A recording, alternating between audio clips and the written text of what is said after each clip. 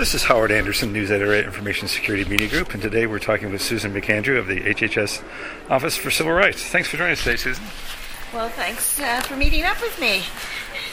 Can you tell us what were some of the major insights gathered as a result of the 115 HIPAA compliance audits conducted for your office last year?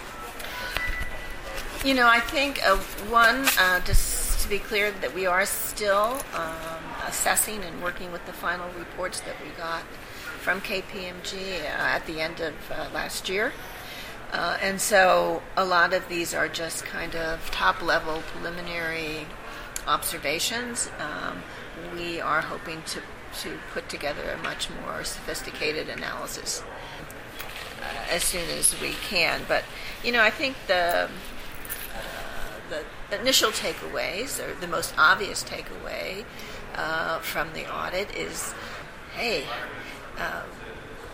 there's a lot of work that needs to be done to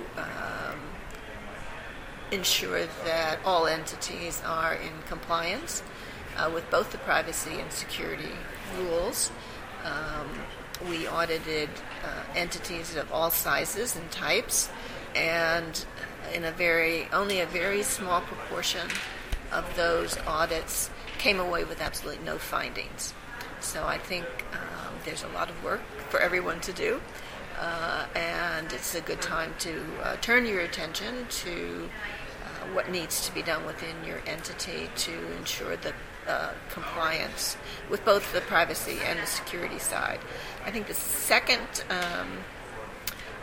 observation was that while the privacy findings tended to be a little more focused, on the security side, there were plenty of findings across the array of security rule requirements. And so I think particular attention needs to be placed in making sure that your security standards are being met.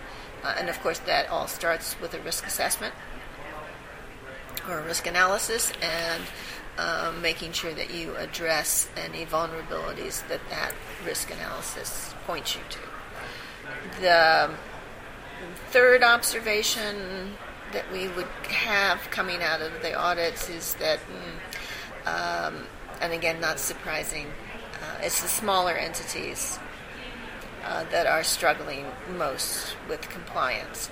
And so while the larger entities may have isolated privacy and or security concerns, it's the smaller entities where you'll find multiple observations about noncompliance on both sides of the fence, privacy and security. Now, in the session we just heard with Leon Rodriguez, he pointed out some findings regarding encryption, where folks were either using encryption appropriately or not documenting what they were doing as an alternative. Can you talk about that a little bit? As you know, encryption is what we call an addressable implementation specification. And what that means is you need to do encryption to protect information both at rest and in transmission to the extent it's reasonable and appropriate to do so. If for your particular organization you want to make the case that it's not reasonable and appropriate, the flexibility in the security rule allows you to do so, but it does require that you document why it is not reasonable and appropriate, and you document what you are doing in lieu of encryption that would provide a reasonable and appropriate protection if you do not encrypt.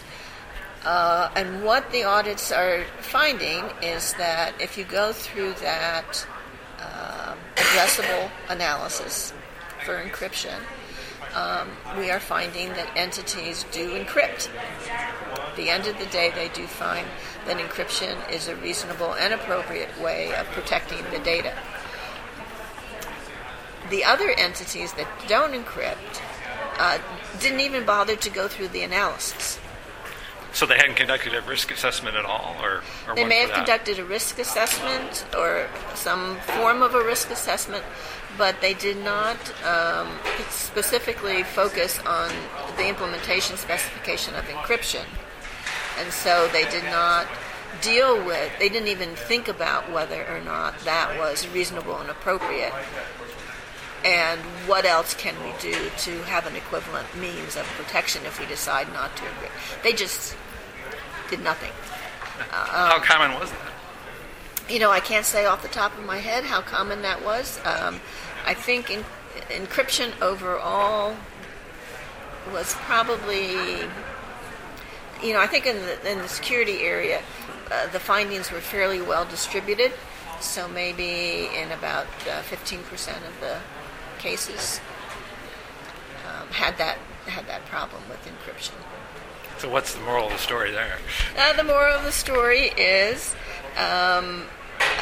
that, when you look at breaches and you look at the number of thefts and losses and other issues that result in a breach that involve portable media, laptops, thumb drives, and others, that if you had gone through the encryption analysis and had encrypted the data, then all you would have been left with is lost property. But there would not have been an information endangerment on top of the lost property, salt in the wound, if you would. So is the information loss that could eventually hurt you if we wind up in an enforcement action. And if, this is one of the areas where in investigating the breach and what was done in the breach, and it comes to light that you did not do an encryption analysis, then you are potentially facing penalties as a result of your failure to follow the security rule. Okay. Do you know yet when you'll be publishing the results of your analysis of the first round of audits last year? I don't know exactly when. We're in the process now of putting the 115 audit reports into our database for analysis purposes. We are also in the process of doing an evaluation. We have another contractor who will do a formal evaluation of the audit pilot program. Right. And we will be looking at that evaluation as well in terms of what to do with the final analysis of the findings that were coming out of the audit process. So is it too soon to tell whether any of the first round audits will result in settlements or penalties? Not as a result of the audit process per se. We did say that we were not going to use the audit results to impose penalties, but that we did reserve the right in the appropriate case if the audit finding was of a degree of seriousness, that those findings would be moved into a compliance review arena. And as a result of further investigation through that compliance review, there could well be some enforcement action. But that is also it will take getting all of these reports put into the system and looked at very closely. So you're still projecting the next phase, the audits could resume toward the end of this year, beginning the next? We're very hopeful that we can, as a result of the evaluation and our analysis of the results, resume the audit function. I think we are looking to the evaluation as helping guide us as to where we can best concentrate our efforts. And clearly the funding situation needs to be sorted out for the audit function. But we are, I think we are pleased enough with what with the impact of the audit and its reception within the community to know that this does look like a very fruitful approach to gauging compliance and ensuring compliance. And that already I think it's produced some tools that will have good effect within the industry, particularly in their ability to take the protocol, which we have on our website, and to use that for their own purposes. So we're also in the process of updating that protocol now to ensure it reflects the changes that are coming at the end of September.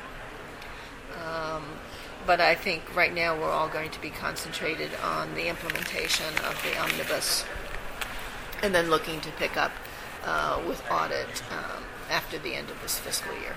After the end of the fiscal year. And then the protocol for audits will be updated to reflect HIPAA omnibus, is what you're saying? Yes. Okay. And too soon to tell how many audits will be conducted in the next phase, how long it'll last, all those details? All those details will it's really too soon to tell. So just to sum up then, what are your tips to people on preparing for the audits that will resume here sometime soon? I think the tips are the same that we have when we got into the project, is that this is an opportunity for covered entities to be able to take a systemic look, go back, and make sure that their risk assessment and their policies and procedures are up to date. It clearly behooves them to do that as they approach the implementation of these omnibus rule changes. It's a nice time to do that, and that I think just in terms of ensuring that there are these, that compliance is a daily task. It needs support through an organized program within the covered entity, whether it's a self-audit process or an external audit process. This is a good discipline for covered entities to engage in order to ensure that the information that they have from patients is both private and secure. Well, thanks very much for your time today, Susan. Okay, thank you, Howard. For Information Security Media Group, I'm Howard Anderson.